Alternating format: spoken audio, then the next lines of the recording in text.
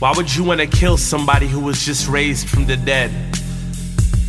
Like because you're a better person than you were in the past. Classmates pass gossip notes fast, hoping to rally up enough trash to suck you back into the ground so that they aren't offended by your progress.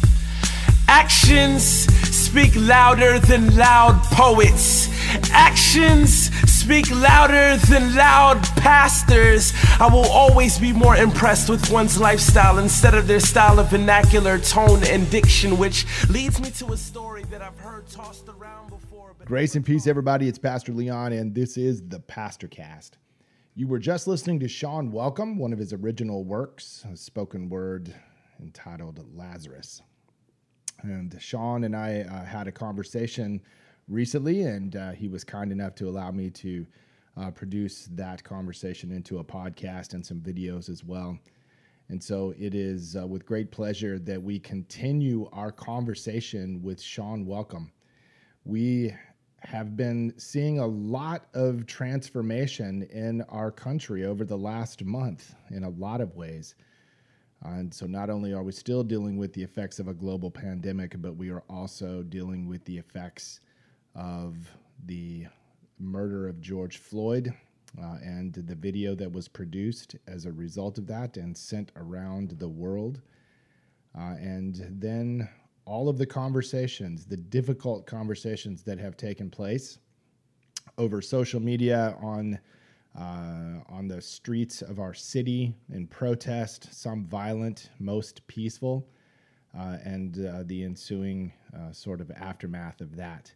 And so it's a great time to have these conversations, and Sean was kind enough to give me his time and to be able to have some very pointed discussions about the issues of systemic racism in America. And so let's get right back into it and hear some more from Sean.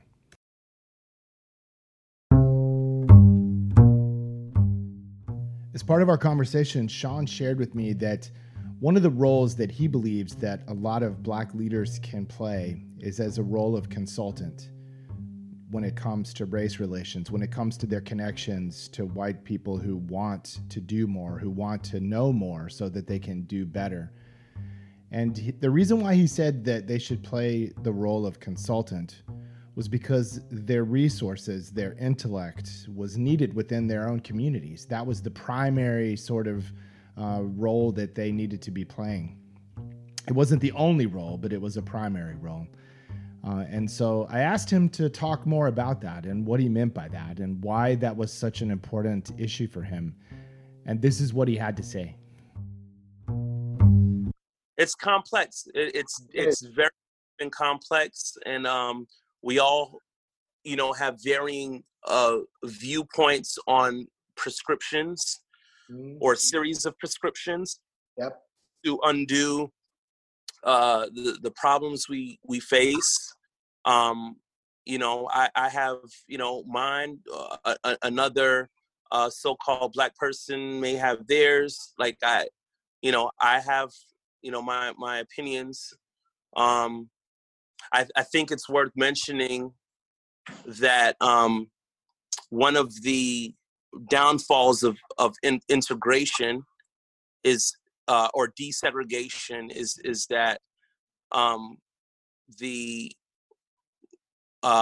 so-called Black intellect, human capital, wealth, resources, what have you, was distributed to the dominant white society. You know what I mean? Like that was kind of one of the things that I think had a almost a negative effect, with good intent, but negative effect to so-called Black communities in America. We lost a lot because of that, whereas before it was sort of like things were segregated, but with that came like this concentration of knowledge and understanding of who you were as African American history, heritage, culture, and so it's deep and complex, and if you don't take time to understand or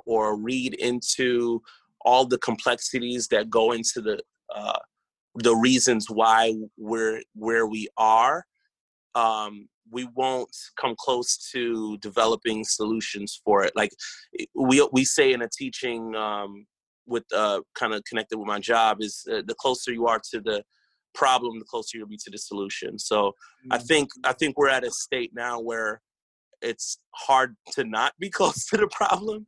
Like everyone's like feeling it, like but with that, there's hope. There's hope. Like, okay, we're all close to the problem, which is the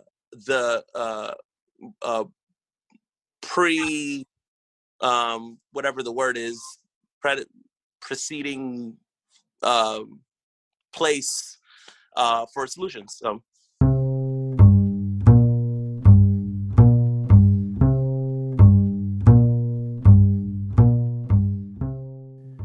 I asked Sean if he wouldn't mind taking a deeper dive into what he meant when he was talking about systemic racism and where we can see the evidences of that systemic racism all around us.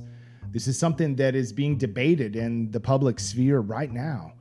The evidences are there, but so many people have a difficult time seeing them.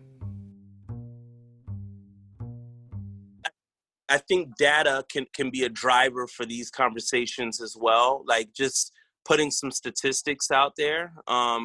Like one that immediately pops to my mind is we're 13% of the population. Well, that was as of I think 2010. The census is coming up. I'm thinking maybe about 16% now, but neither here nor there. Let's say 13% of the population and own 2% of the wealth in this nation. So like you would think that if we were 13% of the population, we would own somewhere around 13% of the wealth, right? Yeah. So stats are astounding. 40% of the prison population. The new Jim Crow is a great resource if you want to get data and stats, but those are structural things in place. Like when the Civil War ended and these wealthy, once in these high power position whites lost everything economically, they didn't just disappear. Like they became cops and pastors and teachers and you know what I mean, created laws. Like it's like like when we talk about foundational and systemic racism, we're talking about people that had specific attitudes that wrote things in place to assure that they were still in power. And so I don't know. I think the conversations are helpful because one could, and understandably so, as a so-called Black American would be like visceral with this information and like just because they see the negative effects of it, right?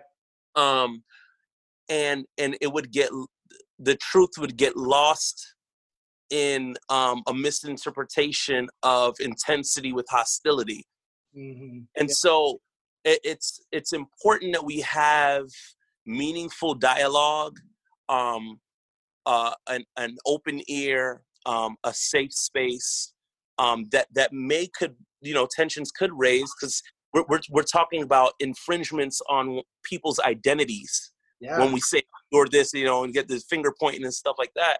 It's like, understand that it's sensitive, but I'm hopeful, man. Like I think that there's an open ear now in a way that it hasn't been in past decades, and I think the church has a leadership role. Like churches shape society. Like schools were based on church. Like you sit down and you listen, like the church has such I believe an intricate role, and if we cry out to God and ask him for wisdom, like he is sure to be there for us. We just have to lean on him and trust him and be gracious and follow Jesus. Like, just follow Jesus. Like, he won't lead us astray, and be confident in that, you know? And if you ever decide to make changes for the better, you better brace yourself for bad weather, because better you means jealous me. I said, if you ever decide to cool the climate of your lifestyle, you better hold on for hurricanes, because better you means jealous me. Most of us know the story that he was risen, but I didn't know chief priest tried to kill him after he was risen, as if it was treason to change. Yeah. Drama, straight out of the good book. I can't take credit, quote, but the chief priest plotted to put Lazarus to death also, because on account of him, many of the Jews went away and believed in Yeshua. End quote. In legal terms, they wanted to destroy the evidence. Yeah, Pastor Casey Doss released a message that I listened to recently. I thought it was really powerful. He brought up the point that if everybody got saved tomorrow, like, there would still be racism, because racism deals with the hate, you know, like the heart condition, but it doesn't change the way you've been programmed to think for centuries. You know, it's so I think we have to understand that it's, I don't want to be heretical, but like not necessarily sinful, if I can say that. It's just like culturally we've been sort of like shaped to think and be certain ways, or have ideas of supremacy, or I'm better than you, know, that kind of thing. And you know, we go through a process of sanctification, like it's an ongoing effort in like walking with Jesus is it's a process. Another thing that he mentioned I thought was pretty profound is that he says that most people don't think of themselves as racist because we've lifted the bar of racist so high. Like, if you're not in a white sheet and burning crosses, you're like, I don't do that, or don't use derogatory language towards minority groups, right. Then you're like, you dissociate yourself from that, and would not look at the other kind of small foxes ways in which you know, those racist attitudes can manifest. And he defines racism as any value judgment placed on another individual based on the color of their skin, you know? So like like we have to assess character and all of that based on our like conversations, relationships with them, and so forth. So it's a lot, man. It's longer than this interview today.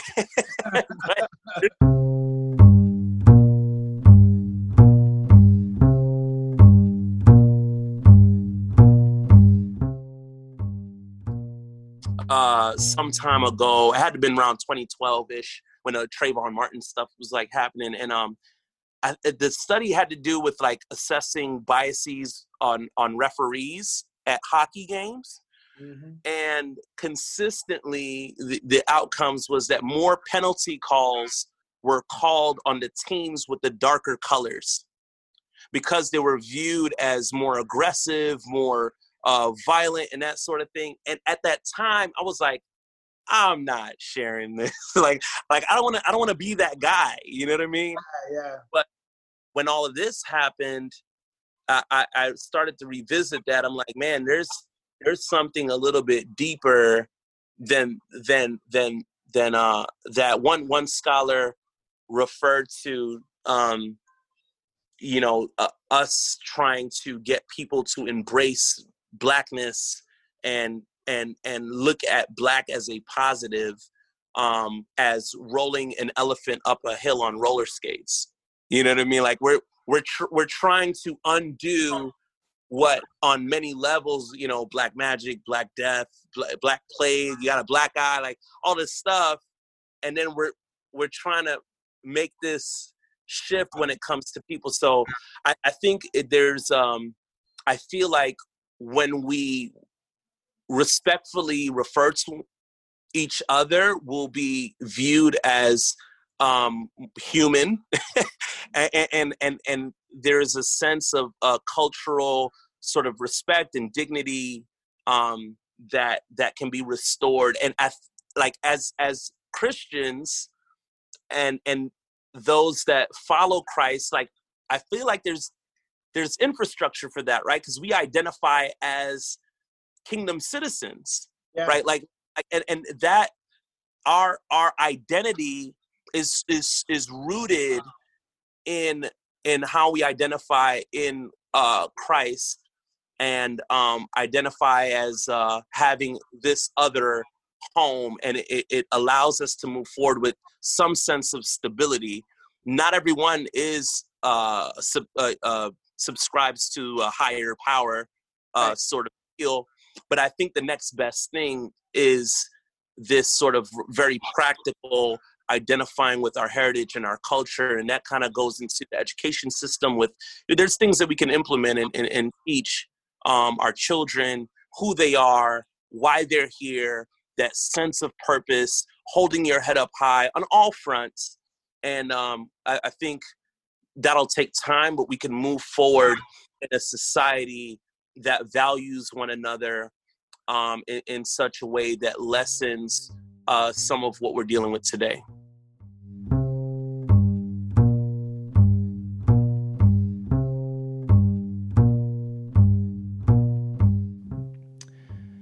I wanted to ask Sean what he thought about the idea that we see lifted up in Scripture about how we are all created in the image of God. It doesn't specify in the Bible whether someone was black or white or any other color. It just said that we are all human beings were created in God's image. And so what I take from that is that we are fully representing and fully embodying and showing the image of God when all of us are together, when all of us are unified in our diversity. So I asked Sean what he thought of that, and like what he might have to say to the church and to those within the church who may seek to deny that. Yeah, there's so many thoughts that can come out of this, but I think the church has a major role to play in this. I mean, you have to think there were churches during the times of slavery, right? So, how we can't ignore that there are things that do not have hold. There are systems that don't have a high moral ground, that the institutions, even the church, have not been able to dismantle or speak out against because of their own self-interest, right? So I don't think it's, I mean, things have changed to a degree, but like, I feel like that's still at play. There's still things that are happening, and there is, the enemy can work with complicit churches to continue whatever the enemy wants to do in the earth, and so we have to be proactive, not racist, but like anti-racist, like on the aggressive sort of side with that. And I think congregations are already accustomed to a call-out culture. Like preachers tend to call out sins and say things that are convicting already. And so I think the church is ready for that more even than the world, because in the world, like, people don't want to be told what to do or how to think or whatever, but I think there's the body is ready because we talk about everything else. So it's like we'll just throw this in the pot now, you know what I mean? But allow people to have their own conclusions though too. That's where real heart change comes from. Yeah. So I believe God will give us.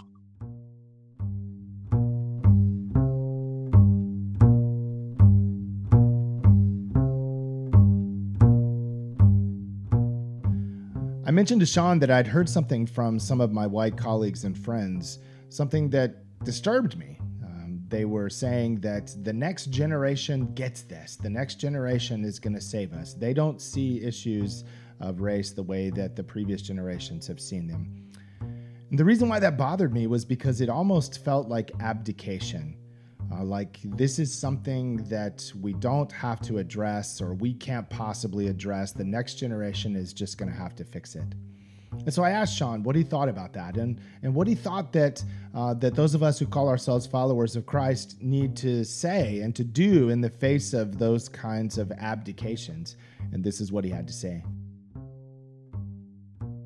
I think the heart of what you're getting at is like, no, like don't just pass the buck. You know, like there's some ownership involved. You know that yeah. So now I mean yeah. I see why that can be like, don't just say they're gonna take care of it kind of deal. It is gonna millennials, you know, they're gonna handle it all. But I mean, I think it's a great generation. You know, I have a millennial for a kid, and he's definitely like there's a huge difference between the way that they see the world and the way that my generation did. Right. Yeah, it's a combination of both. I think wisdom from the elders and the idealism of the youth. It's like you need to be cross-generational and having these conversations. I have 3 sons. You know what I mean? We have conversations. The oldest one is 19, and that's now 7 and a 4-year-old. And so there's this whole other thing of like, what are we communicating with our kids? You know, because they're all watching, and I'm having different conversations according to their age, right? But right, yeah, it's there's a lot that happens within African American communities across the country that, by and large, if you're not really close, you just, white folks won't get. Yeah. And so I think we really have to like understand that part of it. Mm-hmm. And vice versa too. Not to put any like work on us, but like there's just, if you're not close to anything, you just won't see the perspective. Okay. And we need more perspectives for sure. Yeah, absolutely. But I appreciate everything that you're doing, Pastor Leon, man. You're championing the cause, man. You're like, you're in there. You're like, I don't know what to do, but like, I'm gonna try something. You know what I mean? Like obviously God has forward, man. So now I appreciate your just your leadership, and I think God is gonna use you in this time, and everyone has a role to play, and I think he'll help you identify whatever that looks like for you. And, I think many people will benefit from that as they, come to their own conclusions.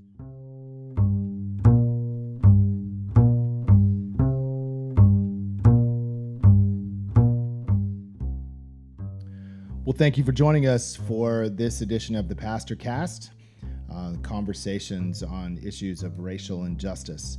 And I'm so grateful that you were able to join us. And I'm so grateful to Sean for spending time with me and being able to do this interview so that we could produce this podcast. If you ever want to know more about Sean, all you need to do is Google Sean Welcome, and you'll be able to see all of his work, videos, and all kinds of recordings and things that he's done. And so I urge you to check that out. And if you're interested in the work that he's doing, check out the Polis Institute, Polis, and that's in Orlando, Florida. And you can see more of Sean's work. We're going to continue these conversations. The next podcast that we're going to do is going to be an interview that I just finished with a good friend of mine, Reverend Bobby Masingwa. Bobby was raised in South Africa under apartheid and has been working as a pastor, a minister within the Presbyterian Church USA for many years, and serves in St. Petersburg, Florida. You will not want to miss this interview with Bobby. He's fantastic. And so we'll continue to have these conversations. Thank you for being with us. And I hope that you enjoyed this edition of the Pastor Cast. Why would you want to kill somebody who was just raised from the dead? Like because you're a better person than you were in the past.